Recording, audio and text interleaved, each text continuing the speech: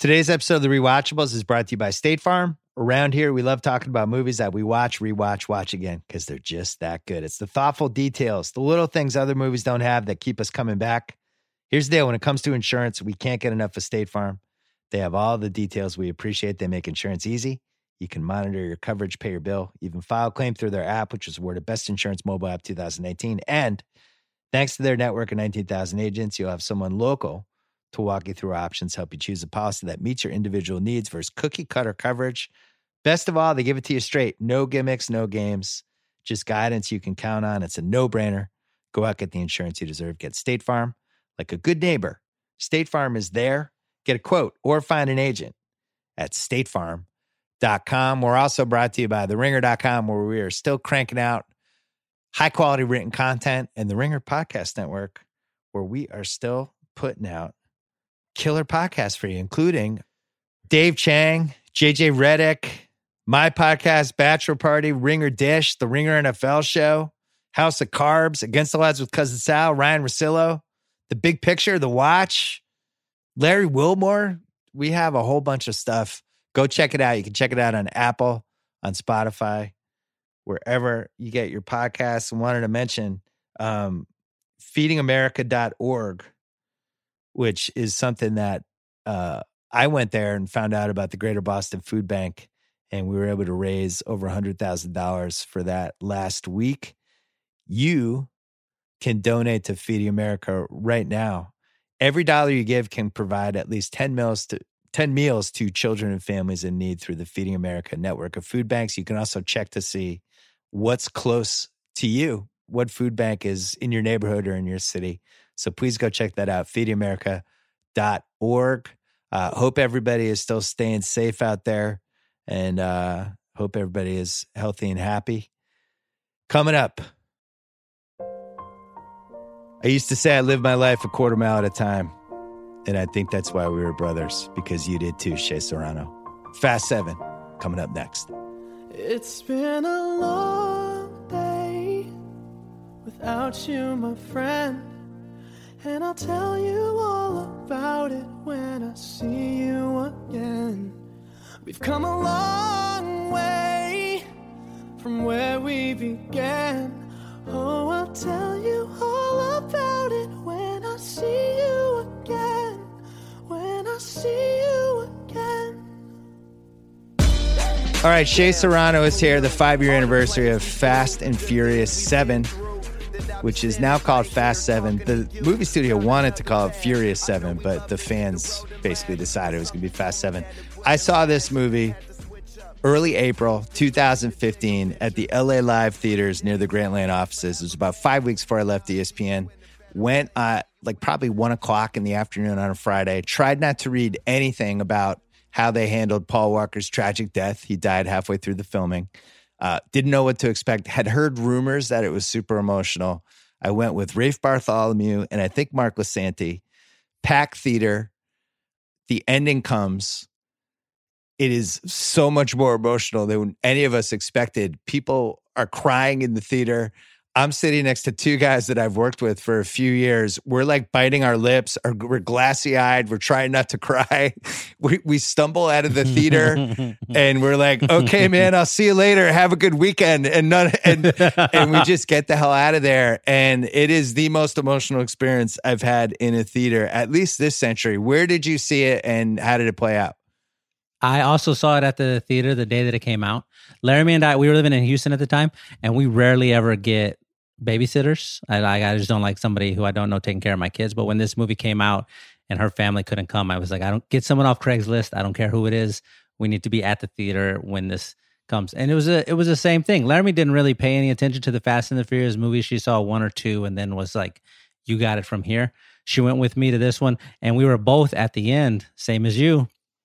I just couldn't believe how perfectly they stuck that landing.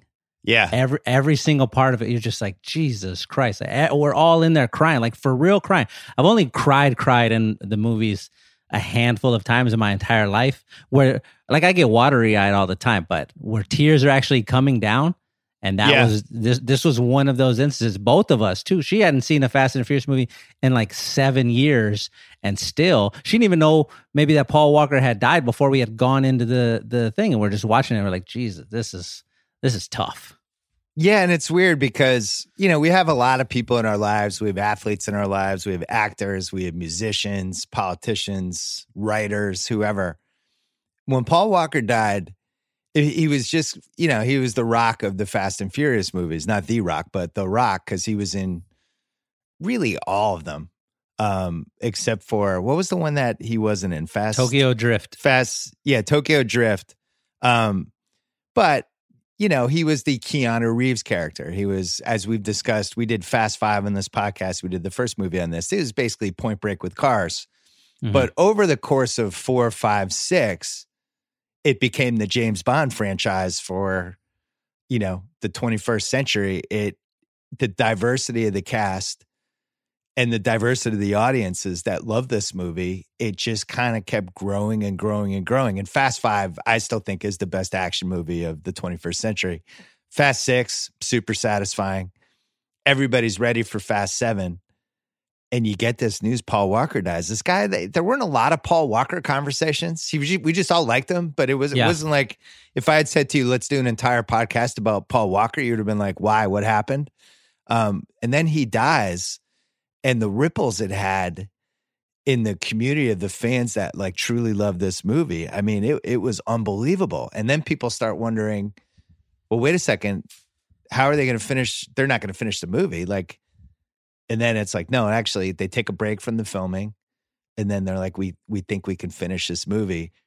My reaction was like, this is a mistake.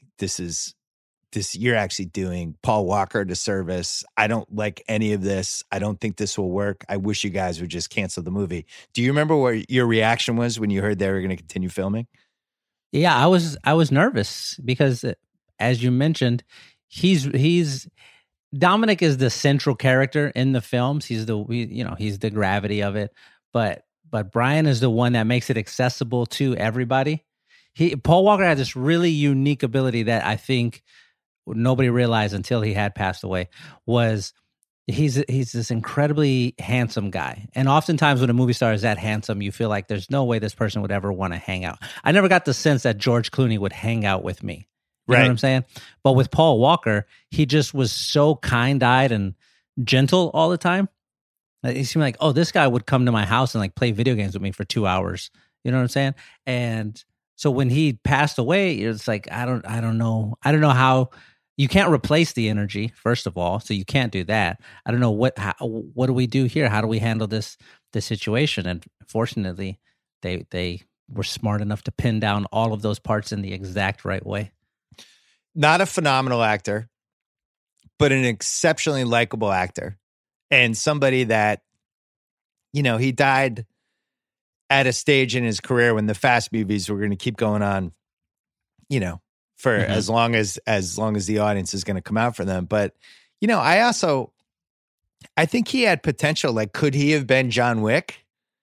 Keanu already had that thing in motion, but he did have the potential to create a different kind of franchise. And I don't think there's a lot of actors like him. I actually think Chris Evans has this quality too, where you're just kind of like, he seems like a normal guy. Yeah. I like him. And Chris Evans is somebody that he's kind of been all over the map. I don't know if he's always picked the right movies, but he's been in a bunch of good ones. I think Chris Pine's another one. When we did the rewatchables with Tarantino, and he was talking about how much he liked Chris Pine and how unstoppable Chris Pine, the movie Unstoppable with Denzel, he was like, Chris Pine, I just wish he had made more movies like that. And I think that's somebody that in a different world could have potentially been Brian in the Fast movies. But I still feel like Paul Walker and Keanu, just something about them. There's a likability. There's a little bit of unintentional comedy, like in some of the dramatic scenes. The action scenes are completely believable. Mm-hmm. And I just was not prepared for the outpouring. So they start making this movie. They're halfway through. He dies on November 30th, 2013. They decide to rewrite a bunch of the script. At this point, they have the early basis of the technology that now, if this happened in 2020 with the deep fake stuff they have, with the stuff that Scorsese used in The Irishman, they would have pretty easily been able to replicate him in all these different scenes. In 2014, not as easy. And Peter Jackson had a visual effects house called Weta Digital that was able to recreate Walker's face from previous stuff they'd shot. He had two brothers, which was fortunate for this, Caleb and Cody, that they used as stand-ins. Physically, they apparently looked a lot like him. And the final version of the film showed Walker's face superimposed over the bodies of his brothers, or an actor named John Brotherton, who's the white guy with the crew cut that works for Mr. Nobody. The face is superimposed in 350 visual effect shots. 260 used a computer-generated face, and 90 used repurposed actual footage of Walker's face. And I got to say, the first time I saw the movie, it was pretty seamless. There was only maybe 2 or 3 moments where I was like, oh, that didn't totally look real. Now you watch it at home, and I know we both watch it over and over again. It still worked pretty well. Are you shocked how well they were able to pull this off 6-7 years ago?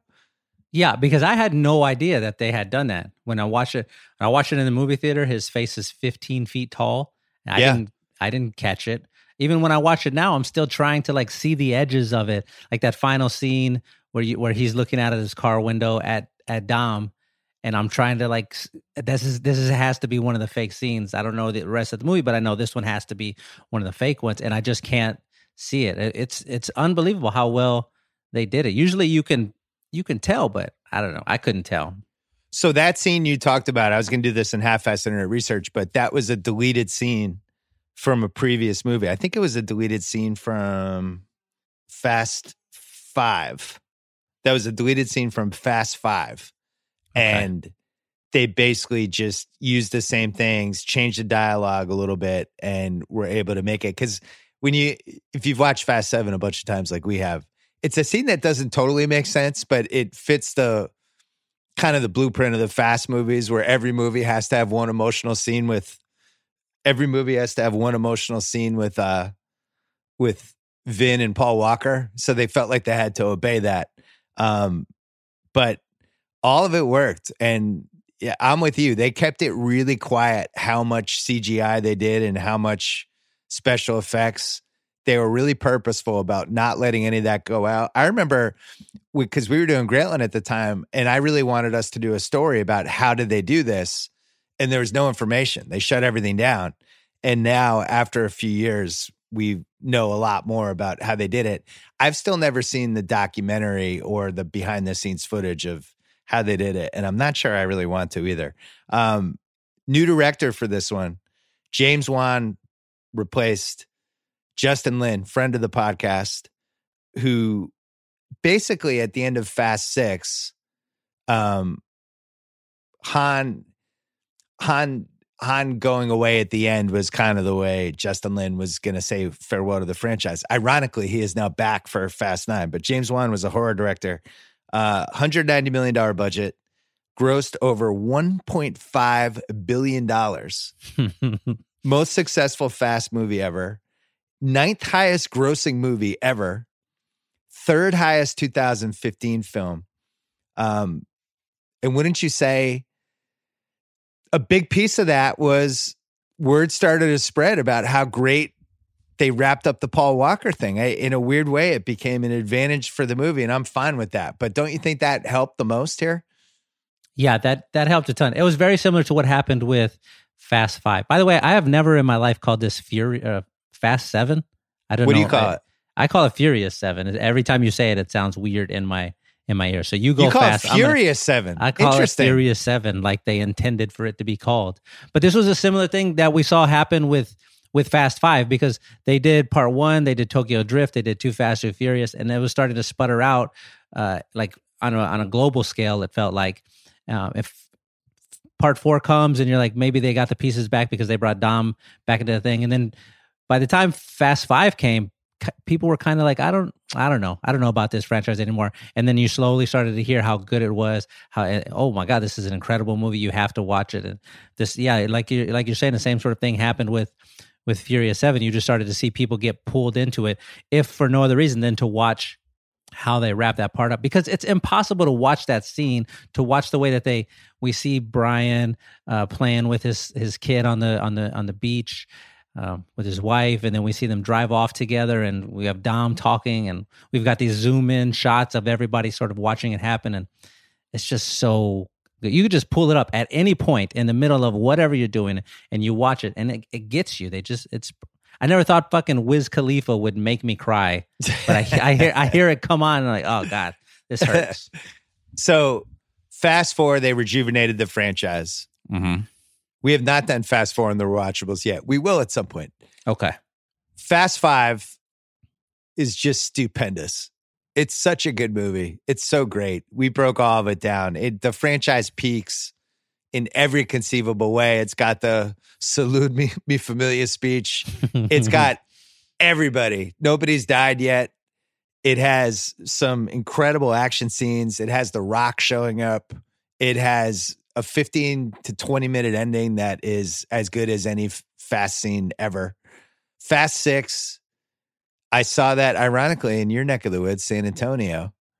At that point, you knew it was going to be the Bond franchise. It was whenever they released this movie, it's going to be massive. And I remember I was there for the 2013 finals, and it was games 3, 4, and 5 were in San Antonio. Mm-hmm. And we were there for 9 days. I was doing NBA Countdown.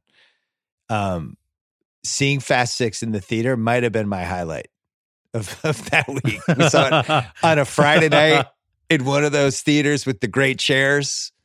And yeah. I remember that more than anything that happened in game 3 or 4 or 5. I can't remember. I worked all those games. I was on Countdown. I can't remember any of the details of any of those games, but I remember everything about Fast 6. So then Fast 7, we're like, all right, they're just going to be making these every 2 years. Paul Walker dies.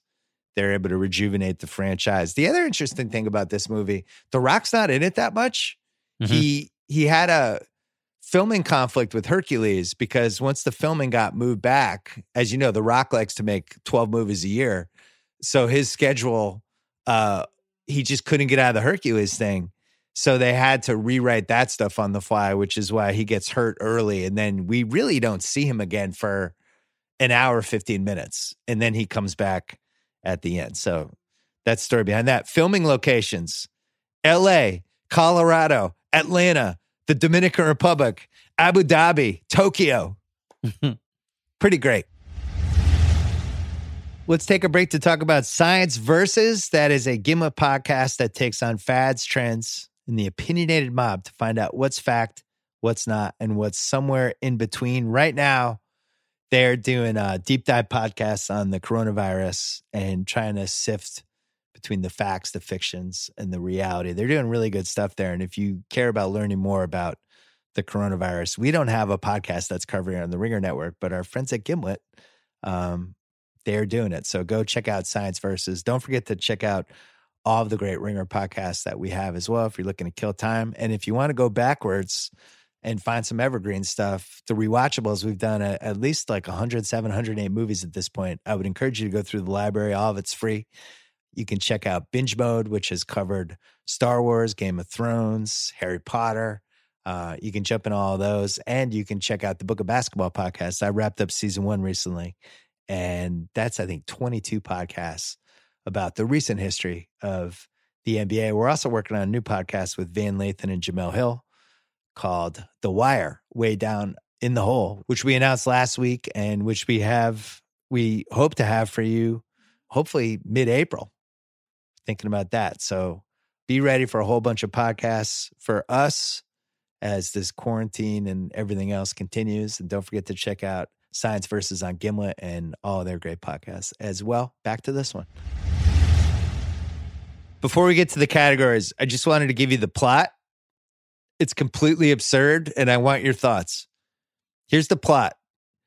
Dom and his crew return to the United States after securing amnesty for their past crimes, living normal lives, until Deckard Shaw, a rogue special forces assassin seeking to avenge his comatose brother, declares war on the team.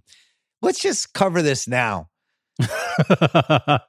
Amnesty for their past crimes, which were a lot of crimes. Are you okay with this plot loophole? This is not a loophole. What's the loophole? They got amnesty. I'm asking you. If you save the world, you can come back to America. That's fine. So you're saying by saving the world at the end of Fast 6, the U.S. government looks at that and goes, okay, we're good. Yeah. Fresh start.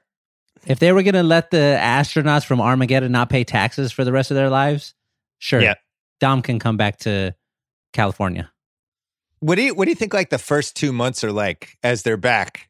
Like maybe a little party, reconnect? Does Brian get back into his old fantasy league now that he's allowed to be with his friends? Like, how normal are we talking here when we say living normal lives? They go straight into it. It's free tuna sandwiches at the shop for everybody. We got a house party at Dom's. What's wild to me is that when we see them and they're living their normal lives, they have at this point tens of millions of dollars, hundreds of millions of dollars between them probably. Yeah. And they could have been wherever. They went right back to the normal neighborhood. Like that's just, everything was totally normal for them. They're fine. I feel like they at least should have moved into the gated community that Magic Johnson, Mark Wahlberg, and Sam Jackson live in. with the amount of money they absconded from Brazil with alone, they could have at least had a security guard where they lived. I would love for Mark Wahlberg to be out on a walk and he runs into Dominic Toretto and they're both just there with their sleeveless shirts looking at each other. Oh, how many times do you think Mark Wahlberg has kicked the tires about maybe sneaking into this franchise? He's probably on a phone call right now trying to figure out. It's like, hey, does Mr. Nobody have a brother that I can play? Just come on in. He must have been so mad when the John Cena thing happened. Oh, absolutely. He's probably like, I'm right here. What are you guys doing? I'm a better actor. All right, let's get to the categories. Most rewatchable scene. I only picked 4, and I am more than happy to have you chime in after we get through these 4. But I try to narrow it down because these 4 are so good. It's really hard to consider any others, but I'll give you the floor after we're done. First one, Statham versus The Rock. So The Rock is working at night. It's the emptiest FBI office probably ever. There's not even like a custodian vacuuming. It's completely dark. It's just desks, empty desks after empty desk. I don't know what time of night it is. And Elena's there from Fast 5. She's working with The Rock still. New haircut, looks great. Still a little hurt. About how Fast 6 played out with Dom going back to Letty. You can see it in her eyes. It's a little awkward with her and The Rock. Okay. She says goodbye. At this point in the movie, chronologically, she's about 15 months pregnant, but not showing it. Okay, not showing the baby at all from Fast 5. But she's 15 to 16 months pregnant. Looks great. She leaves. The Rock walks her to the elevator, comes back, and Statham is at The Rock's computer. You're under arrest. Like I said, I'm here for the team that crippled my brother. There ain't no goddamn team. It was just one man, and he's standing right in front of you. And The Rock's like, okay, I guess I'm going to have to kick the shit out of you. And they have a really awesome fight that includes The Rock doing the rock bottom move, his wrestling move. Yes. And then there's a grenade, things blow up, and Hobbs and Elena go flying out the window. I would say 6 stories, 5 stories, 6 stories. How many stories? 5 or 6 stories, easy. Land on a car. They're both fine. And that whole scene, that 4 minutes is really great. I would like your thoughts. Okay, so I also agree this is an incredible scene. I do have a few things that I wanted to ask you about because we know at this point that Dominic Toretto, Vin Diesel, and The Rock are not good friends. They just that's what it is. They don't like each other. Now the part that you mentioned here, where The Rock saves Elena, grabbing a hold of her, they go busting out the window, slam into the car. This to me seemed very much a ripoff of what Dom did with Letty in part 6 when he crashes on the bridge, jumps into the air, catches her out of the air, and then lands on a car. They do it's almost the exact same thing. And I'm wondering, is this a situation where The Rock is like, it's time for me to start splitting apart. I'm going to start sowing the seeds here. I need to like, is this a little poke in the eye for Vin Diesel, this particular scene? So you're saying there's some Durant Westbrook 2015 range. People start wondering if they're going to have their own team soon. Kind of maneuvering here. Exactly. That's exactly what this is. Where nobody's saying it, but we're going to do one or two little things that you can look back on and go, oh, I get it. I see where this was. That had to have been a fight. I can't imagine Dominic Toretto saw that scene, saw The Rock do that thing, and he wasn't like, what the fuck is going on? That's my thing. I do that. That's my thing. You know what I'm saying? You're on my corner. I land on cars. I save women and I land on cars. And here's The Rock doing that thing. It's an incredible fight scene. There are only a few people in the world who you can have fight The Rock, and it makes sense, which is why we started getting all of these movies where it's like The Rock versus giant animals, or The Rock versus a skyscraper, because we just ran out of people. But Jason Statham, top level fight confidence on a movie screen. Yeah. Watching those two go back and forth, you never got the sense that The Rock was letting up. You're like, oh shit, this is a dog fight right here. It's so much fun to watch them do what they do. Like The Rock is not a great actor. Statham is pretty good. Statham is like genuinely a pretty good actor. Yeah. The Rock is not. He's just The Rock. He is. And just The Rock. I'm gonna get to this later. The Rock dials it up in this movie. Yes. And if it was like my podcast mic right now, producer Craig would be in my ear going, hey man, can you turn that down from like 7 to 5? And unfortunately The Rock had nobody in his ear to tell him that, but this is a great scene. I also like anytime The Rock's fighting anybody in these movies, he's a solid 6'3", and he's probably 260, 280 pounds, whatever he is. So they always have to use inventive camera angles to make it seem like it's a fair fight. He's got to have 5-6 inches on Statham, I'm guessing. But the way they shoot this seems like it's a little more equal. I'm going to do a little addendum. I know I promised 4, but since you brought up the Rock versus Vin Diesel, I don't know if this is a most rewatchable scene, but I did want to mention they throw the scene where Dom goes to the hospital to visit The Rock. And at that point, there's so much hatred between the two guys in real life. You can kind of feel it in the scene. It's like, hey, what's up, old buddy? But there's just no warmth at all. Would you have even kept that scene in? Yeah, I think you need that in there because you have to have The Rock handing off the information to Dom. He's the only person who could get it. Doesn't make sense if he gives it to Brian. And then you need the whole, my official answer is stand down, but my unofficial brother to brother answer is fucking kill him or whatever. It's like you guys aren't brother to brothers. You guys don't even like each other. I think if we were advising Chris Morgan, who I think has written all of these movies, I think we would have advised him to lean into the real life Rock Dom tension in these scenes. And like Dom should come in and be like, so you broke your arm, huh? I've never broken a bone in a fight. Or like there's like a little alpha dog shit going on, even as he's seeming supportive. I wish they had thrown that stuff in. The second scene, I would say this is the most absurd scene in the history of the franchise, except there's another scene coming later that's even most absurd. It's also phenomenal. I don't know what you call it because they've done it in almost every movie when Dom and his team, they come as a team to hijack something, whether it's, a giant truck with things, whether it's a truck that's headed for bad things. What do you call that? Like a hijack unit? Like what would be the word for that? I just right now I'm in my head imagining them pitching this movie to the producers, and that's the phrase they're just like, I don't know, they're going to come in and hijack a truck with things. And it's like a hijack squad, hijack race squad. It's a heist crew. It's a heist crew. It's a mobile heist crew. Okay, so they've had a lot of them in this one. This is the best premise they've ever come up with. They, for reasons that remain unclear, decide they have to drop these cars from from a plane with parachutes, and they're all going to land perfectly on the road somehow. Okay, here we go.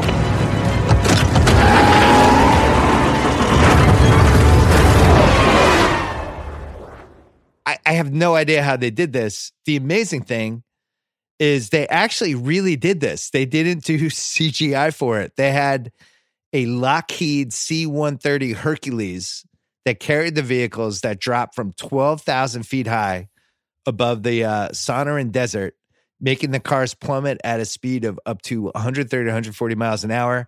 The cameras needed to be mounted on the cars in a way that they wouldn't be destroyed. They performed multiple dry runs with the single car. Then finally, when they did it, they dropped 2 cars apiece. They put parachutes on them. They used skydivers to film the cars. And then just kind of hoped it worked. And apparently all the cars landed on their drop zones. 70% landed perfectly and 30% didn't. And then when they actually filmed the part where the cars land and start driving, that was done differently. They just had a pulley system. They dropped the cars from 6 to 10 feet. They had stuntmen in the driver's seat going like 40 miles an hour and going full speed. And they used cranes for that. They were able to remove the cranes with CGI. Are you shocked to know that they actually did this and this was not CGI? I was under the assumption that there was no CGI in this movie at all. I just assumed all of the stunts were real. That was Brian. Well, you're right. Running up a bus. So I'm not surprised. I'm not surprised. Okay. Well, it leads to, first of all, incredible setup. Then they're on there. Then they have to do the hijack thing. And then like 15 great things happen. We have, first of all, you have Tyrese who can't land because he's just flying around. Then finally he shows up at the perfect time. We have Dom and Statham ending up driving each other off a cliff and then driving down the cliff. Yes. And avoiding trees. And then it's like, oh no, now we're at the end of the cliff. And they're both like, fuck it. And they keep going and go off the cliff. So they go off the cliff twice. Then we have the whole Paul Walker. They have to do the thing. Nobody better at jumping from one car to another at 80 miles an hour than Brian in these movies. I mean, he's the LeBron of this, right? He leads the league in this particular stat. Yeah. 5 times, 6 times he does this over the course of the movies. He does it 5 or 6 times in this movie by itself. He got so good that in this one, now he's advanced to where he's throwing other people onto cars, which is what he does with Ramsey. He's like, hey, you got to make this jump. She's like, I can't do this. And he's like, yes, the fuck you can, go, and just fucking shoves her onto the car. It's incredible. I can't imagine how terrifying it would be to be standing on top of the hood of a car that's going 80 miles an hour, being ready to jump into another car. But then he's getting rammed from behind by the car behind the car. Totally fine. Incredible balance. he's doing whatever he can, jumps in, has a great fight scene with the guy from the raid. And that leads to the whole, he gets locked in. The bus starts going off a cliff. It's halfway over. It's dangling. He's got to bust out the window and then come back around. And I got to say, like, in the theater, this whole, everything about this scene is all time. And then finally it ends with Dom getting cornered with Ramsey, and he's got to turn around and just drive off the cliff. We have 3 ridiculous things happen in this movie. Or in this particular scene, we have the cars getting dropped from a plane. We have Paul Walker somehow not dying at the end of the bus thing and then running up the back of the bus and jumping, and Letty coming just in time and grabbing him. And then we have Dom flying off the second cliff, which he clearly should have died. Somehow didn't. What was the most absurd part of the scene for you? Okay. One quick thing before we get into that. This is not the guy from the raid. When you talk about the guy who fights in the bus, that's Tony Jaa, who's from Ong Bak, from The Protector. The guy from the raid is Iko Uwais. Oh, my bad. I got my movies mixed up. Yeah. But an incredible movie fighter. Yeah. Brian versus Tony Jaa is an unbelievable moment if you're like big into these action movies. This is the like Kobe LeBron matchup that everybody wanted in the finals that they never got. We got a small version of it here. It's like when they played in the All-Star game. That's what we had to settle for. So when they guard each other for like 2 minutes in the All-Star game. We're like, exactly. Oh, this is cool. Yeah. I love in this scene that they don't kill him. Tony Jaa survives, jumps out, rolls, stands up, and he's like, all right, cool. I'm good. Like, this is a very, very much a like a handshake or a high five saying, you're the man. We understand you're better at this than we are. So that's great. My single favorite part in this, I rewatched this probably like once or twice a month, and then I just rewatched it with my youngest son, and he was fired up about this movie. They do the bus scene where it's dangling off the cliff. Brian comes climbing up it, and Parky, my son, is just freaking out. He's screaming. He's like, make it run. Like, he's screaming at the TV. I was so proud. But yeah, my favorite parts, one of my favorite parts in the whole franchise is when he runs up the bus and he jumps, and here comes, like you said, Letty out of nowhere, fishtailing it across the edge of a cliff, like as far off as she can get. Her wheels are on there a quarter of an inch, those back wheels maybe. Brian grabs a hold of it. She whips him over. He falls on the ground. And then she gets out, and she looks at him, and all she says is, "You good?" And he's like, "Thank you." And then she just gets back in the car, totally unimpressed with his incredible feat that she has just saw and participated in. Letty is unbelievable. We talked about the Shaw fight, Shaw versus the Rock. Like that. Yeah. I think that's the fourth best fight in this franchise. Every one of those four fights, it either has Letty in it or The Rock in it. One of those two. She's just unbelievable in like every capacity. We're getting to her later. I have a whole 3-minute thing I want to do about her later. Excellent. The bus jump run was actually really done, and it was done by a stuntman, not Paul Walker. They decided not to have Paul Walker in that scene, but he's actually in this part of the movie. It's not. This was the first part of the movie, so they actually filmed this. All of it's great, and it's long. This has got to be 10 or 11 minutes. It's really satisfying. I'm going to ask you in 20 seconds or less, explain why they needed to get Ramsey so badly. They needed the God's eye so that they could find Shaw. That's what the Fast and Furious team needed it. The government just wanted the God's eye because it's the ultimate tracking tool. Boom. Okay. 12 seconds. That was great. But here's the problem. Shaw shows up, so they found him. So why do they need Ramsey? They weren't expecting that. They were not expecting that. What Shaw's there? It's like, why does Dom care about protecting Ramsey so much? How about just kill Shaw, the guy that you were getting Ramsey to go find? He's right next to you. Dom doesn't kill people. That's one of the things that Parky mentioned when we were watching it. Brian throws some guys out of the back of the bus, and all of the cars following move out of the way so that the guy can just sort of roll to a stop. Yeah. And he's like, why didn't they just run him over? I don't understand. I'm like, because those are the good guys. We don't kill people. Yeah, there's real honor with those guys. The next rewatchable scene. And I should mention, when you saw this in the movie theater on the giant screen, the cliff stuff, and especially Brian hanging off the bus and all that stuff, just was magnificent on the 70-foot screen. So is this scene that I'm about to talk about. I have it written down as Cars don't fly. the double building jump. Cars don't fly. Oh, shit. You have, first of all, it comes out that Ronda Rousey's in this movie. Yes. And at this point, she's still in her Mike Tyson stage of her career. Yes. Invincible. And it becomes clear when you read about this movie, there might be a fight scene with her and Letty. We know this is fictional. I'm still about 80% as excited for this as I was for Tyson Holyfield. It's like, wow, Letty's going to go at it with Rousey? I'd say no more. I'm in. So they're in Abu Dhabi. They crash this fancy party. Letty's wearing a cocktail dress. Looks spectacular. It looks like she's headed to the Oscars. And at the same time, they're trying to figure out how to get this car. An incredible moment where Dom just lifts up the car that there's only 7 versions of. You got this, right? Cool. And they cut to Dom a couple times, and he looks like he's taking the worst shit he's ever taken in his entire life. Like, he was holding that car up for real. He was for real holding that car up. It seemed like 10 minutes. I think when you talk about great action movie faces, it's him and Sly Stallone in the finals. For Dom trying to hold something and then Sly Stallone like hanging from a cliff and cliffhanger. Same kind of intensity. But so we have a great fight scene. We have Statham showing up yet again as they're trying to get God's eye to find Statham. He just keeps showing up to where they were. Yeah. Maybe don't have God's eye. Maybe just he's going to keep showing up to find you.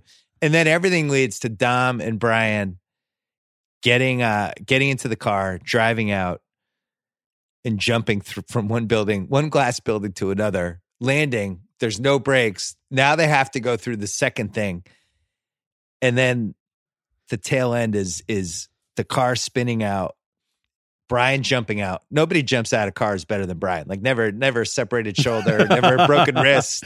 He's just figured out how to land and roll. He's like Barry Sanders. And then Dom jumps out and is almost out the window and looks down, and it's fucking harrowing. It's so well shot. I'm just going to tell you, this would be my runner-up choice for my favorite scene in the movie. Everything about this is immensely satisfying. What would you add? I would add, I'm going to keep coming back to my main girl, Letty, the fight that you mentioned with Ronda Rousey. I was very much in that same camp with you when I heard she was in there. I'm a big UFC person. So yeah. I heard she was in the movie. I'm like, she's going to fight Letty. They have to, because in part 6, that was the first time we had like a real Letty fight when she fights Riley, the undercut, the like bad DSS agent, Gina Carano. Yeah, Gina Carano, who is an unbelievable fighter in movies, and they have 2 separate fights in there. The one in the like subway station area where Letty tackles her down the stairs, which I think that's the single best fight we've ever gotten in the franchise. It's either that or The Rock versus Vin Diesel from 5. But you knew going in, you're going to watch this fight. So you're just super fucking pumped about it. And it was everything you were wanting it to be. They do the great thing where at the very end, when they both fall off the balcony and crash into the piano, it's like a 20-foot drop, and they hit it. And if you watch it, Letty, Michelle Rodriguez, she just makes the best face that it absolutely looks like. If you've ever got your wind knocked out of you, this is the perfect face. She makes it seamlessly. I'm like, oh my God, this is, I just love this so much. This is also my runner-up scene. It's not my favorite scene, but because of that fight and because of the like absurdity of this building to building jump, just these 3 giant buildings out of nowhere, I love it. I love it. You know, I just thought of this as you were talking about the scene, and there's been a lot of great fight scenes in action movies over the year. You have 2 dressed up, attractive women going at it. I don't know if that's happened in another action movie, right? Like they're both dressed. This is like if this happened on the Oscars red carpet. Whatever party is going on in Abu Dhabi, it's basically like an Oscars red carpet type of party. It's a weird wrinkle to throw in, but it really works because, and I couldn't tell, I forgot to look if they're wearing like high heels. I assume not. They're probably I don't think they could do a lot of those stunts if they were. I think in the movie they are. Maybe it's like they CGI the high heels in. Who knows? But yeah, that's what's so much fun about this is that it never feels like this is supposed to be 2 beautiful women fighting. Like, oh, isn't this what guys like? They're just like fucking fight each other, punch each other in the face as hard as you can. And this is going to be the same as when we had Tony Jaa versus Paul Walker. Like, just go at it, and they just go at it full speed. It's unreal. So this is also the moment when the Fast franchise goes to it. There's basically no coming back after this scene where there's nothing too absurd for a Fast movie. Yeah. Jumping from the one glass building to another and then doing it again. After that, all bets are off. Like at this point, we might as well be outer space. We might as well be in a sub. In Fast 8, they end up, where are they, in Antarctica? Yeah. Just driving on ice. Like all bets are off once this scene happens. It definitely is a before and after type moment for the franchise, and I'm fine with it. I think the other thing I love is the look on Dom and Brian's face as they're in the air going from one building to another. I mean, can you imagine how terrifying that would be? Yeah. That's a good point. Each of the best Fast and the Furious movies, they always establish something. Like for me, I'm a traditionalist. The first one is my favorite one. I just love all of the parts of it. But part 5, which we keep going back to, that's when they perfected the recipe. They're like, oh, we need this. We need 30% family. We need 60% ridiculous action. We need 10%. You know, they pinned it down perfect. Part 7 is when they that they like got the volume up as high as they could go. That was as ridiculous as they could get without sacrificing any of the emotional heft from the movies, because part 8, it doesn't have that. Part 8 is fun to watch. You've got the fucking Rock redirecting a submarine missile with his hand, just like pushing it somewhere else. Like, okay, we get it, but it didn't have the emotional pull that this one does. Same with Hobbs and Shaw. You're just like, all right, you're doing ridiculous things, I get it. But 7 is when they got all of those little lights on the machine to go up as far as they could without compromising any of the other pieces. It's wonderful, Bill. It's just so much fun. And then we have the ending as the last rewatchable scene. Oh God, the ending. The ending is so let's break it down. Okay, go for it. The actual action ending of this movie, I want to get to later. I don't want to cover now. And it ends, and you think whatever, and Dom comes back Letty brings Dom back to life, all that stuff. And when you're in the theater watching it, you go, whoa. So they didn't kill Paul Walker at the end of this. So what are they going to do? Cut to the next scene. Everyone's on the beach. I'm not sure I would have had Ramsey there. How'd you feel about Ramsey being there for the final scene? I know they didn't cut to her at the tail end, but she is there in the beginning. Maybe you would have gotten rid of her. You okay with her being there or no? You know what's funny is I don't even remember her from that scene. I've watched it 100 times. The two shots that I remember from that scene are when we look out and we see the family on the beach, and then there's one up. We get like pull in shots of each of the characters. And we see it with Dom and with Letty and with Ludacris or Tej, and those are the ones that I remember. You could have told me right now she wasn't in there, and I've been like, oh, okay, that makes sense. But yeah, it's fine. So, and it's like, oh, so this is how it's going to end. They're going to be on. It's just Paul Walker, and they're just going to make it seem like this is just ends on the beach. Mm-hmm. And then it cuts to Vin Diesel, and he starts getting that sad Vin Diesel look on his face. Tyrese does it's beautiful. And now he's getting emotional. You're like, oh man, they're going to go for this here. And then it cuts to Vin, and he does it's never goodbye. It's never goodbye. And the Wiz Khalifa song kicks in. And it's fucking on. It is fucking on at that point. You have probably, in my years of working with you, I've probably heard you do 200 Vin Diesel impressions. The one you just did right now is far and away your best one so far. I'm proud of you. You got that. You got that right. I mean, you just get choked up. I thought that this was me imagining this when the song came on. I'm like, oh my God. So now everyone's in the theater, and there's this moment where you're like, oh no, I don't want to cry right now, but I don't know what's going to happen. Vin goes off. He starts driving, and they're like, fuck it. We're coming for you now. They unleashed the Paul Walker montage on us. I was not ready for it. I'm still not ready for it every time they do it. They go back to Fast 1. We see young Vin. We see that, and then it just goes and it hits all the notes of the series, and then finally ends with they're driving next to each other, and then Paul Walker just kind of goes off toward the water, and the camera goes up, and then it says for Paul. Masterful. Honestly, like fucking perfect. I can't believe how well they did this.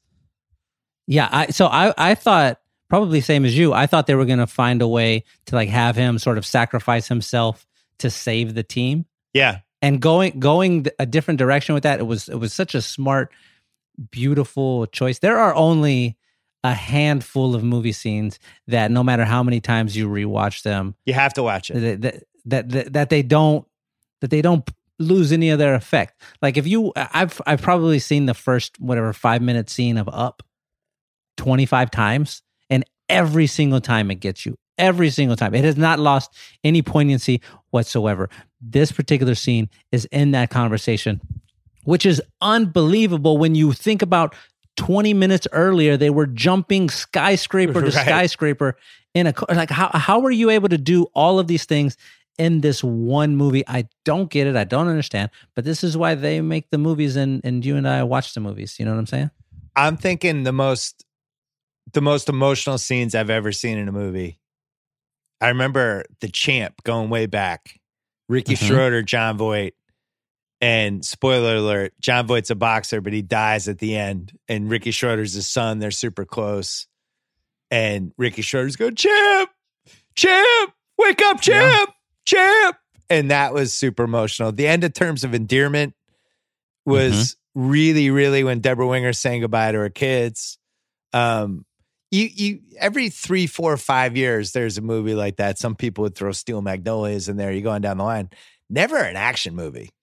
Yeah, that's what's wild. So all of the movies that you list like that, it's always, oh, duh, this makes sense. The end of My Girl, when Thomas J dies, right, and Veda's at the funeral, like, oh, duh, this makes sense. I understand. Oh, we have Susan Sarandon just going off the rails, sort of with her sadness. I get it. I understand.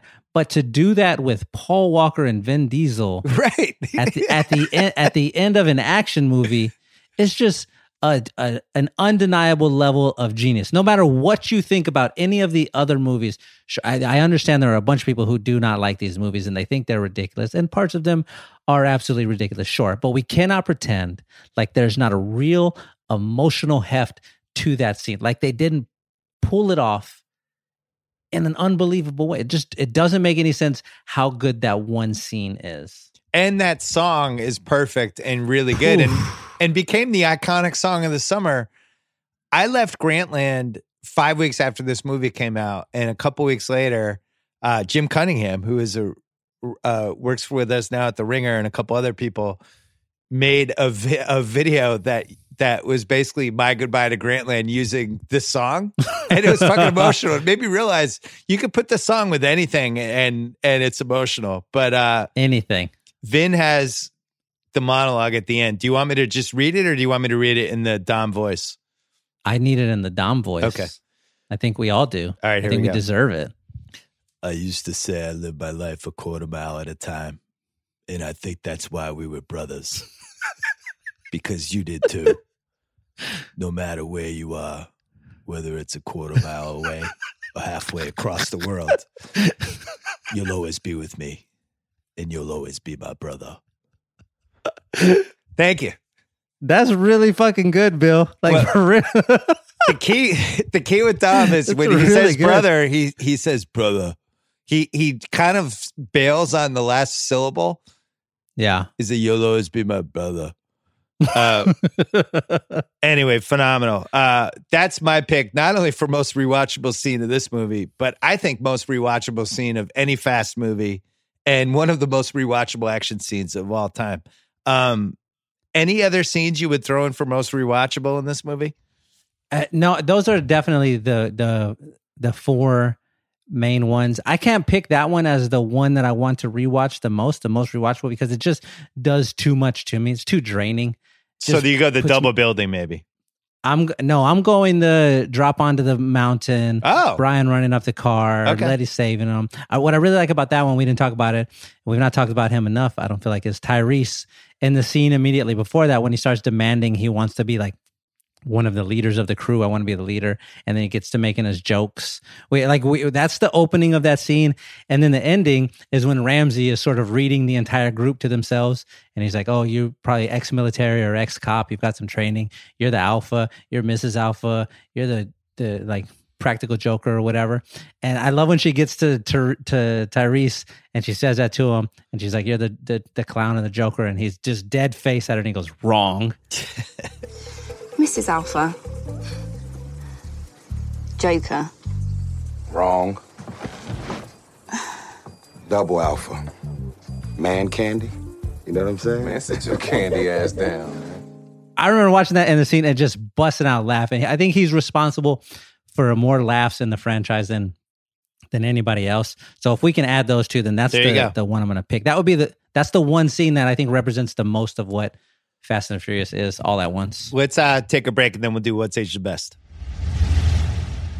Hey, let's take a quick break to talk about feedingamerica.org. I would encourage you to go there. Your impact, just with $1, you could potentially provide at least 10 meals to children and families in need through the Feeding America network of food banks. You can also check to see what food bank is close to your neighborhood or your city, and you can help out that way. You can donate as much as you want. I know times are tight right now, but for a lot of people out there who have the means, it's super easy. Just go to feedingamerica.org, and you can either give the money just to them and they'll distribute it through all of their food banks, or you could try to find the name of a specific food bank, whether it's one in Boston, Los Angeles, Philly, Chicago, Washington, wherever you live, and you could give money that way.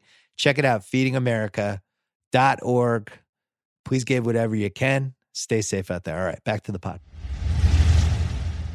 Okay, what's aged the best? I'll just tell you what I wrote here. Paul Walker, ... Fucking love that guy. I just wanted to put him for what's aged the best. He's just aged really well in this movie because I genuinely miss Paul Walker. Another what's aged the best. The Lucas Black return. How'd you feel about that? Little comeback for him. I felt really good about adding him into the thing. I want to see all of these characters as much as possible. Some of them I do want to see sparingly. Lucas Black is one of those ones where the more he's in the movie, the less effective he is. So if you just have him pop up, because he has the one part in there. He's only in there for 2 minutes maybe, but he has a one part where here comes Lil Bow Wow, and he's like, "Hey, this guy wants to talk to you, whatever." And, Lucas Black thinks it's about a race, and he's like, "Oh, not right now." He goes, he says he knows Han, and then he turns and he gives a look, just one little look. It's 2 seconds long, and you're like, "Boom, you did it! All right, get out the way. You did what I need you to do. Let's keep it moving." Good to see him and Dom in a scene together. The what's aged the best? The facial recognition technology they had back then, which was really primitive. It still holds up. I think they would have probably been a lot easier to do this in 2020. But nice job with that. Kurt Russell as Mr. Nobody. Great. Really delivers. There's some good casting. There's a casting what if for this that I think I want to have paramedics in your house because I think you might pass out. So call the EMT and just make sure they're outside your house just in case anything happens. But I thought Kurt Russell did a good job. I just want to mention Ramsey gets swapped from a car to car, not once, but twice in this movie. 2 different times there's a car swap with some hot computer nerd. I don't know how they pulled that off. We also have 2 head-to-head collisions in this movie with Vin and Statham, where they just both emerge unscathed. It's fine. They're good. I'm going to hop out of my car. Hey, another head-on collision. I'm good. No visit to the chiropractor or anything like this. Okay, so. Well, they do crack their necks. They go like, crack. They're fine. Totally good. So we've talked about See You Again by Wiz Khalifa and Charlie Puth. I was going to do a championship belt of the I'm sad somebody just died songs dating through my life, because the initial one was The Way We Were by Barbra Streisand. If that came on, you would just be like, oh man, I'm about to see the death montage in the Oscars. I'm about to see somebody died. Something bad just happened. And then you go through and Wind Beneath My Wings by Bette Midler. Tears in Heaven by Eric Clapton had a nice run. Candle in the Wind by Elton John. I'll Be Missing You by Puff Daddy. Yeah. Hallelujah by Jeff Buckley. And then Sarah McLachlan for a while with I Will Remember You. Like for a while. We're talking like a decade long, LeBron in the finals kind of run for that. And then See You Again came in and just knocked all of these songs out and has had the championship belt ever since. Is there any other song that jumps to your head as a defining song in this weird category? The 2 that you mentioned that came to my head immediately, Sarah McLachlan, and then the Tears in Heaven, because that one is about an actual his son, the death of his son. Yeah, yes, that's wild. I will add one in here by Master P, the Missing My Homies one, which is an unbelievable. It's really good. It's surprisingly touchy. When I had just graduated college, the year that I left, a friend of mine got in a car crash and passed away. And And I will always remember going back to the school. He was in this fraternity I was in called Omega Delta Phi. It was like a Hispanic fraternity. And I went back to like the house where we all hung out.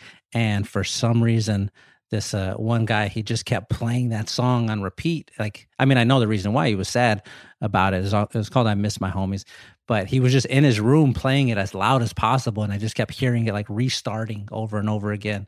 And it's like a kind of a hokey addition to add, but that's another one that I thought of for sure. With the Charlie Puth one, Charlie Puth, Wiz Khalifa, I'm trying to picture, is there a scene you can add it to in a movie and it can make you still don't feel bad for the person? You know what I'm saying? Like, I think this is one of those songs where you could put it in any movie and it doesn't matter who we're seeing on screen. Like, if they're leaving in that scene, we're going to feel bad for it. You're a big Shawshank guy. Like, imagine, the scene when they load Boggs up into the car after he's been like crippled. If they play Wiz Khalifa, Charlie Puth right there, I think all of a sudden you feel bad for Boggs that he's like, oh man, this is a tough goodbye. Yeah, you're right. It's well, I think Hallelujah is like that too. With the Jeff Buckley version, if that comes on, you're just gonna feel you're just gonna go through an emotional vortex immediately. You're right. Yeah, Even yeah. Boggs and Shawshank. That's a good one. Any other What's Age the Best for you before we move on? No, I think my pick here has to be Paul Walker. It just me too.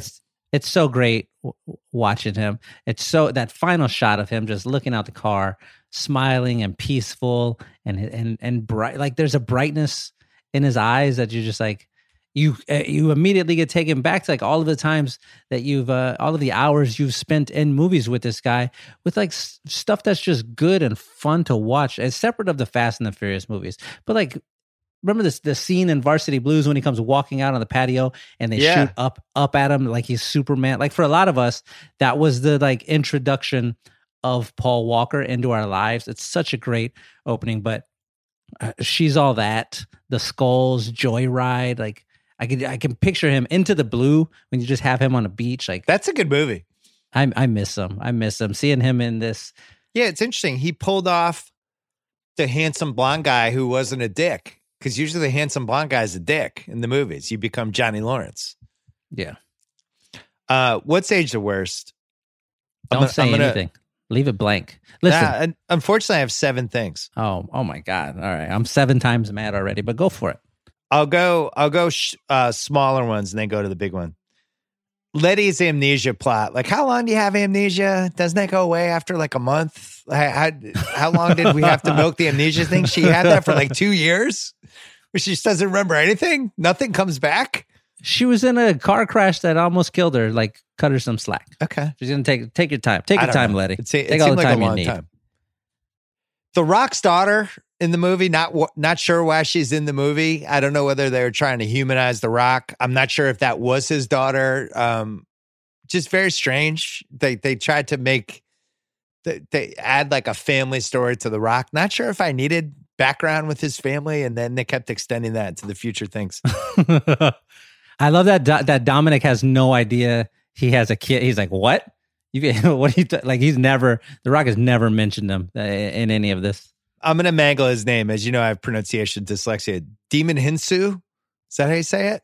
Mose Gikandi? The guy who plays Mose Gikandi? Oscar winner, yeah. Demon Hinsu? I think that's how you say it. He's great. I'm just going to read what it says in Wikipedia for his character, for Mose Gikandi. A Nigerian-born mercenary and terrorist who leads a private military company that allies with Shaw and uses the God's Eye to track its creator and use her to track down his enemies. Not enough backstory with this guy. He's just kind of thrown in. It's like, hey, here's our bad guy, but we don't know anything about him. There's no scene where he's mean to somebody or he lays out his plan, or I just like, wow, that guy's. I'm scared of this guy. He's just kind of there, and I don't really understand. I feel like they cut out a key scene with him that would have helped. So he's a really, really good actor. Yeah, I love this guy a lot. He's in I think the very first time I saw him was in this movie called In America. Did you ever see that movie? It's really, really good. He plays like this paint. In America? in America. Yeah, it's great. It's I set don't in know New if I York. did. Follows his Irish family, I believe. It's really good. But he pops up in that. I wonder if when they pitched him on this movie, if they're like, "Hey, you're going to be the bad guy in the new Fast and the Furious movie," and they read him what you just read, and he's like, "Hell yeah!" And then he gets there, and then he's like realizes he's the second bad guy, and you're going to get 10 minutes of screen time, and just sort of you just have to die now, and that's it. Yeah, not enough Moj Gioconda. I think they probably told him like, "Hey, man, Paul died, and we had to rewrite a lot of the movie, so we had to lose some Moj Gioconda stuff. Sorry about that." But it's just out of all the villains we've had in all these movies, probably the least successful execution. I don't love the ending, the action ending of this movie in LA. I don't dislike it. I'll watch it.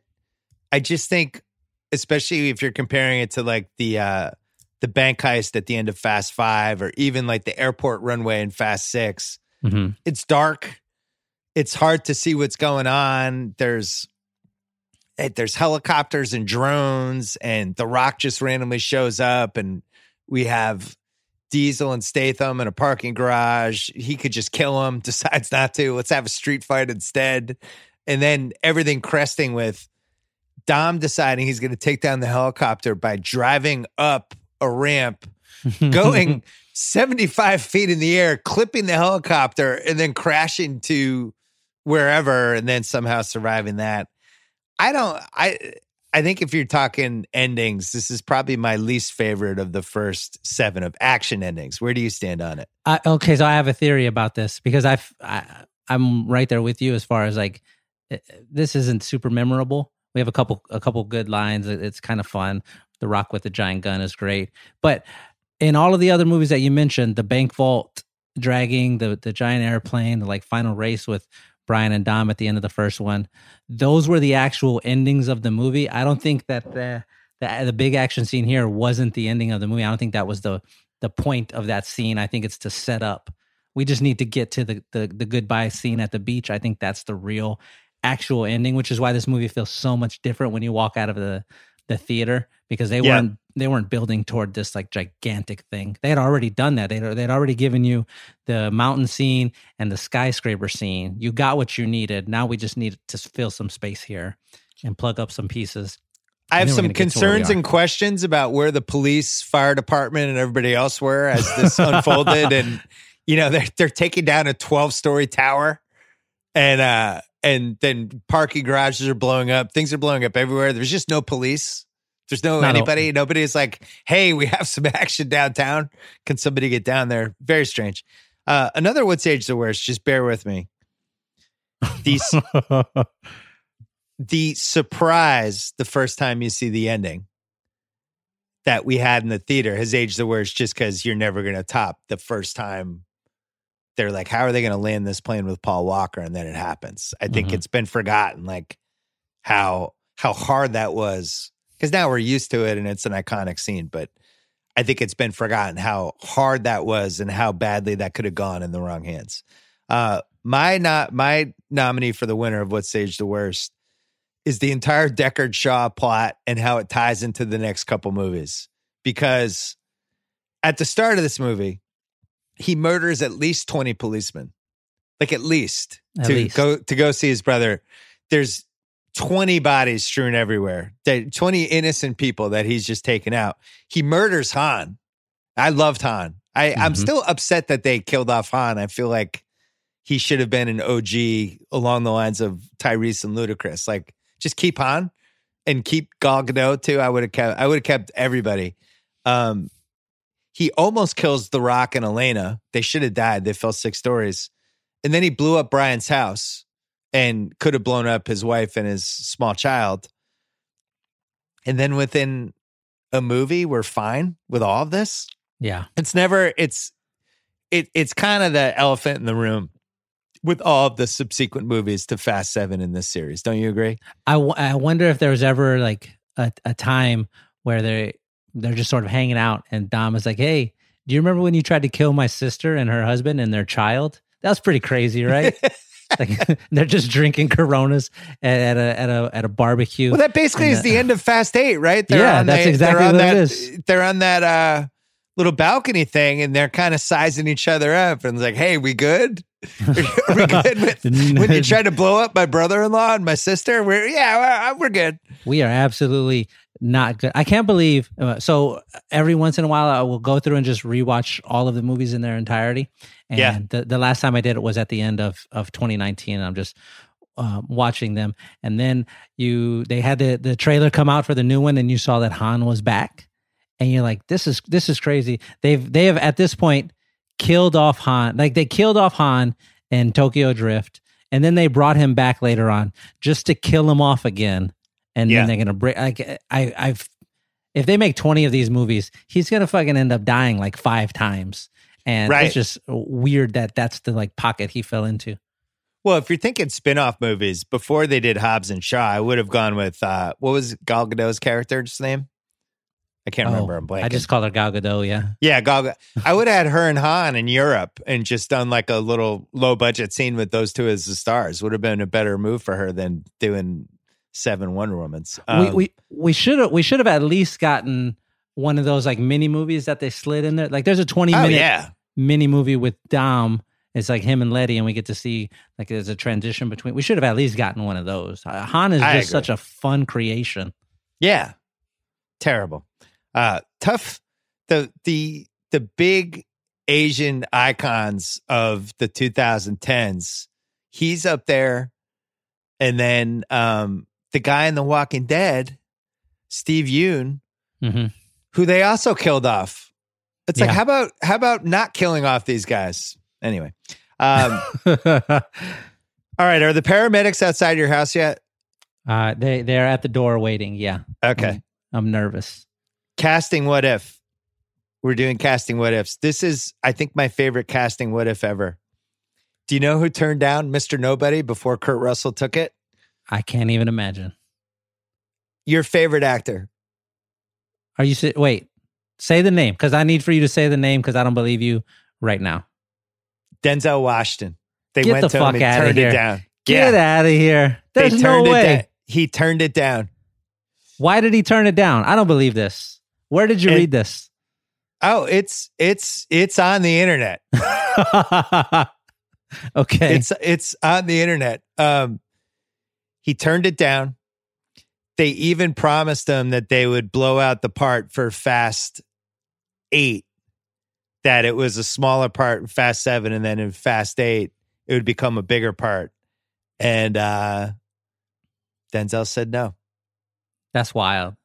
Why do you think you said no? Did he want to be in the action part of it? Did he? Well, think about it. He's in that stage like he's about to do Fences.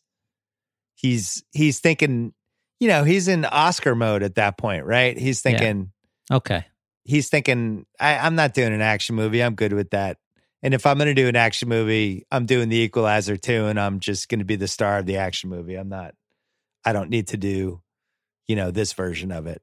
So yeah, he turned it down. 2 other names that I didn't really fully understand. Taylor Lautner and Halle Berry were also considered for Mr. Nobody. Taylor Lautner is a weird one. I don't know. I know he had some momentum at that point, but I feel like Mr. Nobody had to be older. Yeah, he definitely had to be older. Taylor Lautner does have like this weird old guy face about him. Yeah, I guess. Maybe you put a couple of them little gray streaks on the side of his hair and pull it off. Kurt Russell was a great pick, because Kurt Russell is a nice little throwback to like those late 80s, early 90s action movies. He just is comfortable in that space. Yep. You go, oh, okay, cool. I get it. You're like a charming, smart, good actor. Here's 25 lines and make the most of them. So they I don't know if this is true on the internet, but there's a theory that he's tapping into his Tequila Sunrise character. And that it's the Tequila Sunrise guy from 1988 now as Mr. Nobody, and he's basically paying homage to that guy. Who knows? So apparently Jason Statham was originally offered the lead antagonist role of Owen Shaw in Fast 6. Couldn't do it because he was making movies called Parker and Wild Card that I don't even remember those movies. Then they figured out how to work him into Fast 7 and beyond. But did you know that he was supposed to be the Fast 6 guy? I had no idea. He's perfect. He's better as the big brother, though.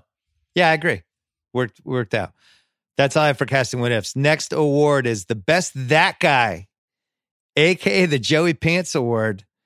So I guess we could go with Tony Jaa, or you could go with the guy from The Raid. You pick. I'm going with Tony Jaa. Okay. That's it. I was really excited to see him pop up in there. And I'm like, I mentioned we were at the movies with Laramie, and I'm like, oh, it's Tony Jaa. Look. She's like, I don't know who that is or why you're so excited, but can you please be quiet? Because you're making too much noise right now.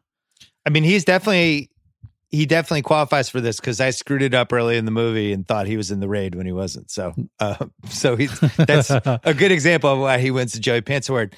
The Vincent Hanna They Knew Award for Best Overacting. The Rock really dials it up, as we mentioned earlier a couple times, but especially in this scene when he greets Statham. You sure as hell ain't the IT guy, so you better start talking before I break that finger 6 different ways and stick it right where the sun doesn't shine. He's just rattling off. It's like he's almost in professional wrestling mode. It's not a great performance by The Rock. I think he had probably too many things going on. The Dion Waiters Award for Best Heat Check. So our nominees here, Tony Jaa again, Rousey, who's only in one scene, Ronda Rousey, or the guy from The Raid. I thought about putting Tyrese in there because he's really not in this that much, but he has huge stats. But yeah. I feel like he's too pivotal to the franchise. He can't be eligible. He's on the starting lineup. He can't be this one. So who would you go with here? I got to go Rousey. She really went for it. She's not that great of an actor. She has like 1 line, 2 lines in there, and they're neither one of them are good. Thank God you showed up. These parties bore me to death. But when I watched it, I saw the fight. I'm like, all right, this was great. And then this was around the same time where there started to be rumors that they were going to redo Roadhouse with her. Yeah. And I was like, fuck yeah, I'm in. Well, after this, I'm in. FYI, I'm still in. Yeah. 5 years later. give it to us. I never dropped out. I'm still in on Ronda Rousey and Roadhouse. Next category is the recasting couch. So obviously now that we have this Denzel information, it's hard to see anything else other than that. All due respect to Kurt Russell. I loved him in this movie. He's great, but Denzel in this movie, there's a whole extra level of weight, fascination, him doing scenes with Vin Diesel. I can't wrap my head around it. And I don't know what he would have brought to the table other than a lot of things. I think it's just one of the all-time wins. I'm really upset and disappointed that he didn't do it. It would have been so funny to see Denzel, possibly the greatest actor of our generation, dropped into a scene where like he's standing next to The Rock and The Rock's like, Daddy's got to go to work. and you've got Denzel Washington in the very next scene doing Denzel thing. Like, I would like to see it. I would put Denzel in every movie. Denzel's going from working with The Rock in Fast 7 to Viola Davis and Fences. Maybe he couldn't wrap his brain around it. I wish he had done it. It's a great movie, What If, and I can't believe I didn't know about it until this week. Half-Assed Internet Research, second most pirated movie ever. Almost 45 million streams in 2015. This was before they were able to really crack down on the pirating. 340 cars were used in the film. 230 were destroyed. Brian's conversation. Oh, I mentioned the when Brian and Dom are talking. That's a deleted scene from Fast 5. Yeah. And then the song at the end, which was dedicated to Paul Walker, See You Again, received 1 billion views on YouTube in 2015. In July 2017, became the most viewed video on YouTube ever. Really? Yeah. Wait, you said this was the second most pirated movie. Do you know what the first was? I don't. It's probably Tokyo Drift. That's my yeah, that's maybe. My guess. The parking garage fight scene between Diesel and Statham, they put in a couple Easter eggs referencing the Transporter movies, which I missed. There's the actual BMW from Transporter in 2002 and the Audi from Transporter 2 in 2005.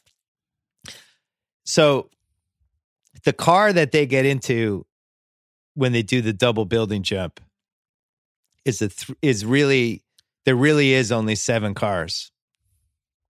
Or 7 models of it made. It's $3.4 million. It's called the Lycan Hypersport.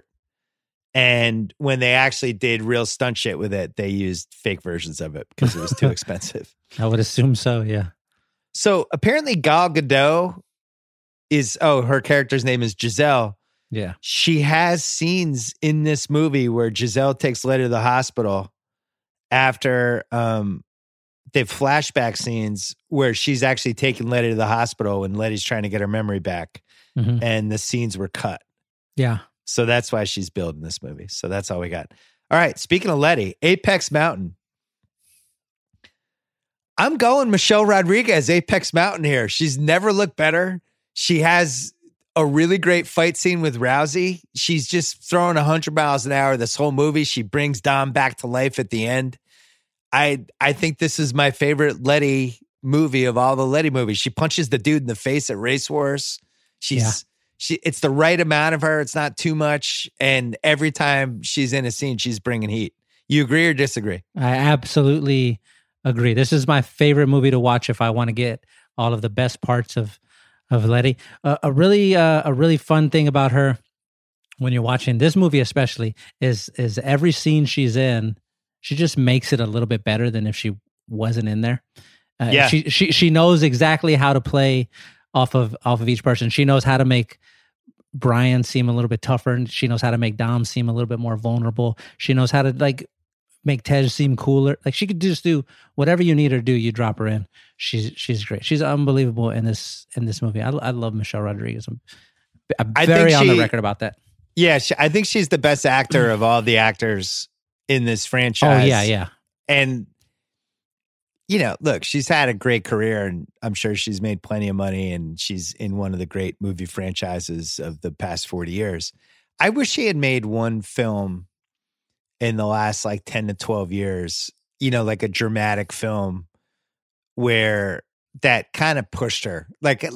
What's her Oscar resume movie? I feel like she could have done it. I think there's some part out there that she could have played. I think she was a good enough actress. I know it's weird to talk about somebody in the Fast franchise like that, but I do feel like there's some missing part that she never got that she should have had. She has an Oscar in her. You could tell, especially if you had any doubts about it at all, you could tell in Widows, which is also kind of an action movie, but she gets to play it very, very straight.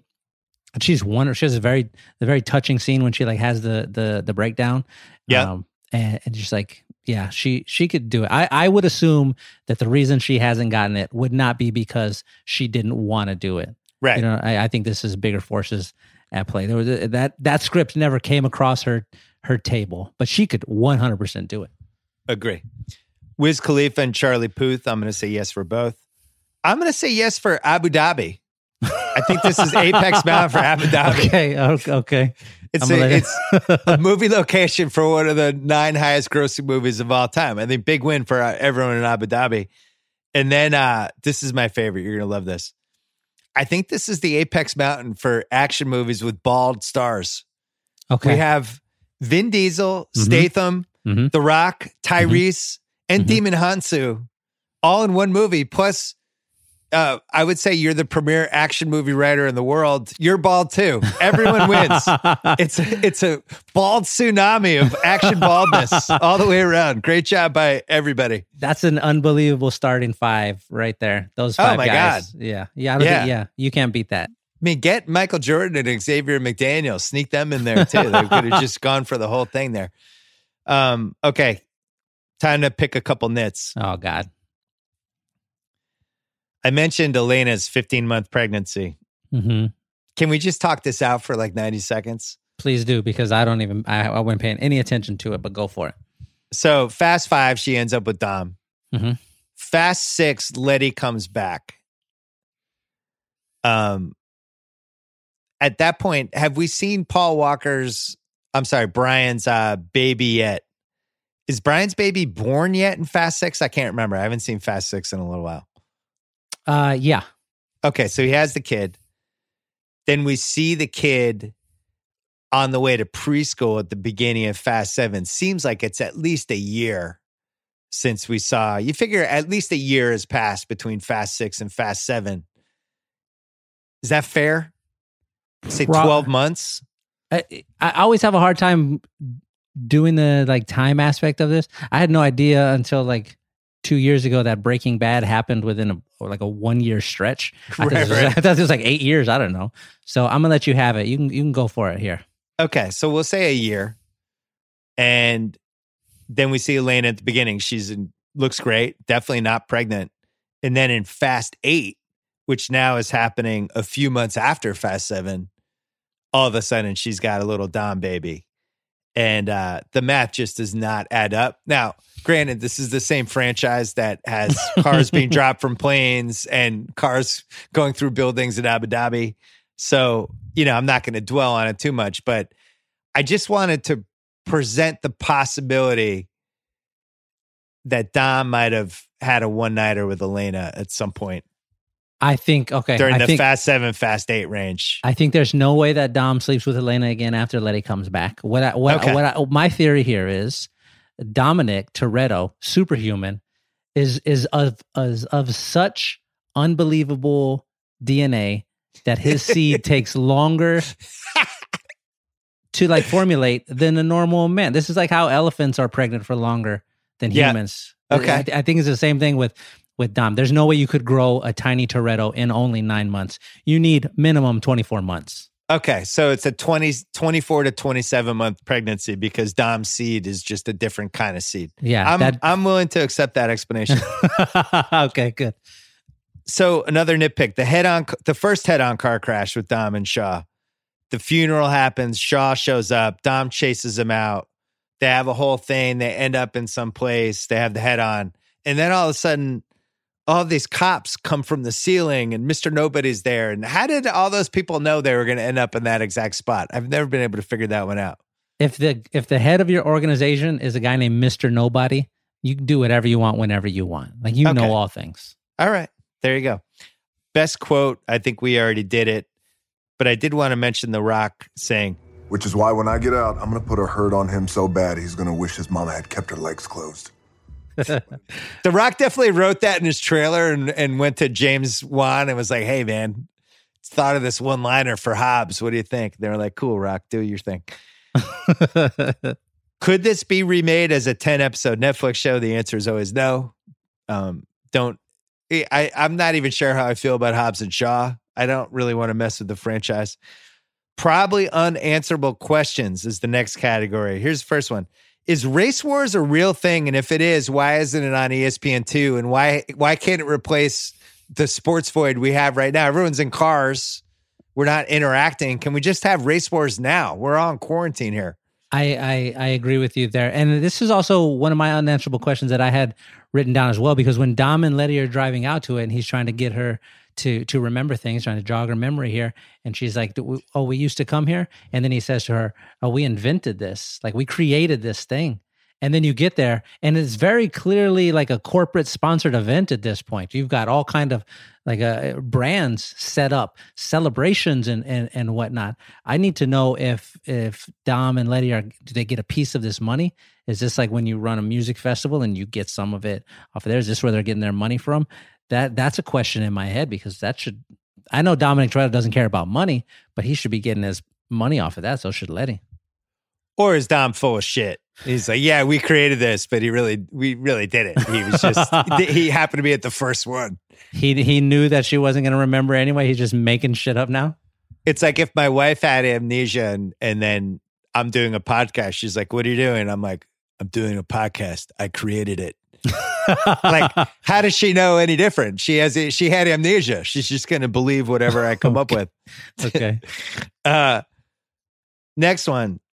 This has always bothered me as this franchise went along. How does Dom know so many super connected, powerful people? Like, so Brian's house blows up. And then the next scene we see, they're in the DR. They're at this security-filled compound with Dom's friend, Brian, and his wife and the kid. And Dom is talking to the friend. It's like, thanks for hooking them up or whatever.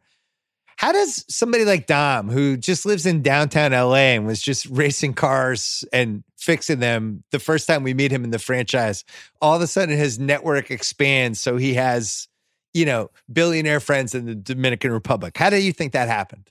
Because he's such a charming guy. And by this point, we know he has spent several years in South America. He's making those connections. You get Dominic Toretto in a room with somebody, that means you have Dominic Toretto in a room with someone who thinks they're his best friend. That's just what he does. Everybody loves him. So anyone who meets Dom, they're just ready to do, he's like the Godfather. He's just doing favors for Dom from that point on. Yeah, because who has a bad word to say about Dominic Toretto? Not one single Great person. point. From the first time we met him in the Fast and the Furious, and he's just a protector of all things. That's the like reputation he has, and from there going forward, it just gets bigger and bigger and bigger. He that's just who he is. All right, fair. Next question is, how does everyone on Dom's team get so good at karate fighting? Kung Fu. Like what changed from Fast 1 to Fast 7? Is it like when they were maybe after they got back to the States after Fast 6, they all had money. Dom is just like, hey, I was thinking we should all just get much better at fighting, and brings in, some specialist and just teaches them. What changed from Fast 1 to Fast 7 where everybody's just the highest level fighter? I think that's exactly what it was. By the time we got to 7, probably between somewhere like 4 and 5, he said, hey guys, guess what? This seems like it's going to keep happening. So let's train. And then now they're just spending their time training because they no longer have to spend their time plotting on how to steal DVD players from 18-wheelers. So they've got a bunch of downtime. They probably just hire in somebody to come on in. Okay. This last one, my answer to this is no. Okay. I just want to start there. Okay. My answer is no. All right. But I have to throw it out. We have the technology now where... Nope. I already know what you're going to say. But please continue. I'm sorry. I didn't mean to interrupt, but go ahead. Does Brian ever come back to the franchise? Mm-mm. You can't do it. You can't do it. There's no way. There's no good way to do that. At best, you can have like what they did in Part 8 with a picture of him. Something like that. Maybe a flashback to a scene that we have already seen. But we can't have any new material. I don't want to hear... This is like, I don't want to hear a new Pimp C verse. It doesn't make any sense. I just want to listen to the old albums. I just want to listen to Riding Dirty, and let me get it that way. There's no way to do this correctly. So there's a story that comes out. They're making Fast 11. They figured out how to have Paul Walker in the movie, and his family is going to get $20 million from it. If his family is like, we're cool with it, then I'm fine. I'll fall in line behind the Walker family. Absolutely. If they make that decision, go for it. My answer is no. But if the Walker family really pushed it and we had the technology, I would at least welcome it with an open heart. I would be their opening night. No question about it. Okay. I do think we're heading toward a world now where, from a technology standpoint, where that kind of stuff will be possible. I hope not, but what are you going to do? I mean, we're talking about like they could redo a Godfather sequel and just use everybody's faces from Godfather 1 and 2 and make it right after, Fredo died. Like, I don't know what's coming with movies, but I do know that they're very close to having all that technology. It's a little freaky. Okay, last category. Who won the movie? I say Paul Walker. It's got to be Paul Walker. It's just rewatching it now, these years later, 5 years later, he's the one you're most excited to get to spend some time with for obvious reasons. But still, that's the feeling that's there. Did you ever see Terminator Salvation with Christian Bale? Yeah. Yeah. Do you remember when they had Arnold walk out in that one scene, and you're like, "Oh fuck, Arnold's back"? Yeah. It didn't look terrible. It didn't look great, but didn't look terrible. I just want to throw that out there. They never figured out with the Terminator remake why Arnold was an aging robot. Yeah. It's like, robots don't age. They're just robots. They're the same age for eternity. Why are you now old? I think it's like he was covered in a human skin and muscle. So sure. Okay. Sure. I think that was one of the reasons nobody went. Last question before we go. Where does this rank? Give us your fast rankings right now. But not for best movie, for most rewatchable. Where does Fast 7 rank in the top 3? In my heart, Furious 7, because I just watched it, is number 2. It just edged out Fast Five. Number one is always going to be number one, but because I just rewatched it, I have to put it in second place right now. Where do you have it? I have 5 first. I have 1 second.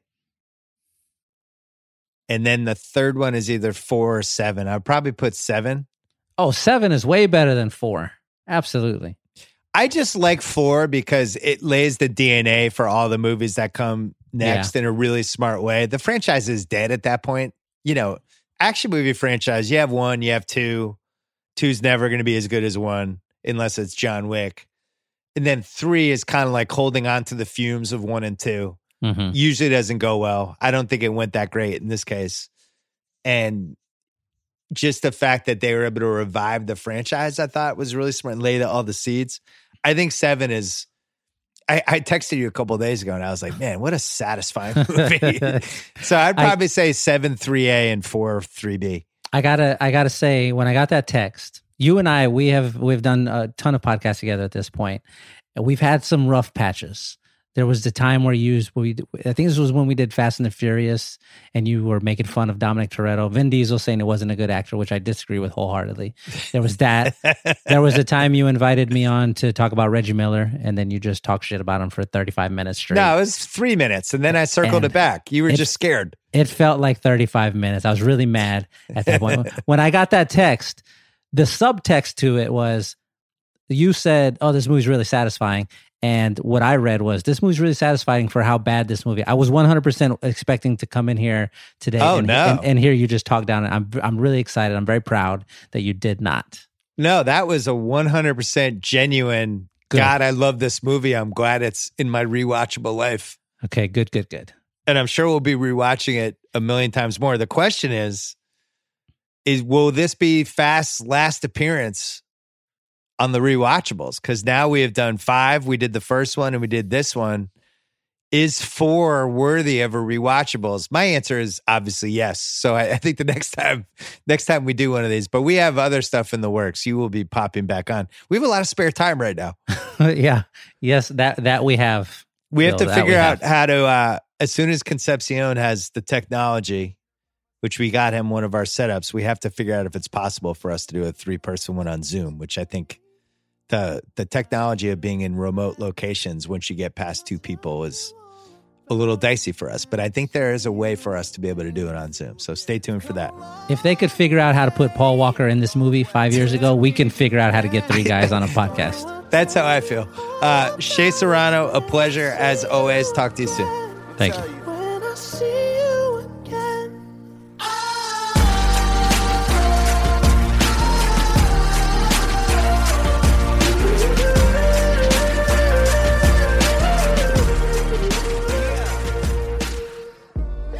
Okay, thanks to State Farm and thanks to Shea. We'll be back on the rewatchables. Later in the week, we're going to be doing Enemy of the State, the Tony Scott classic from the late 90s. I think 1998.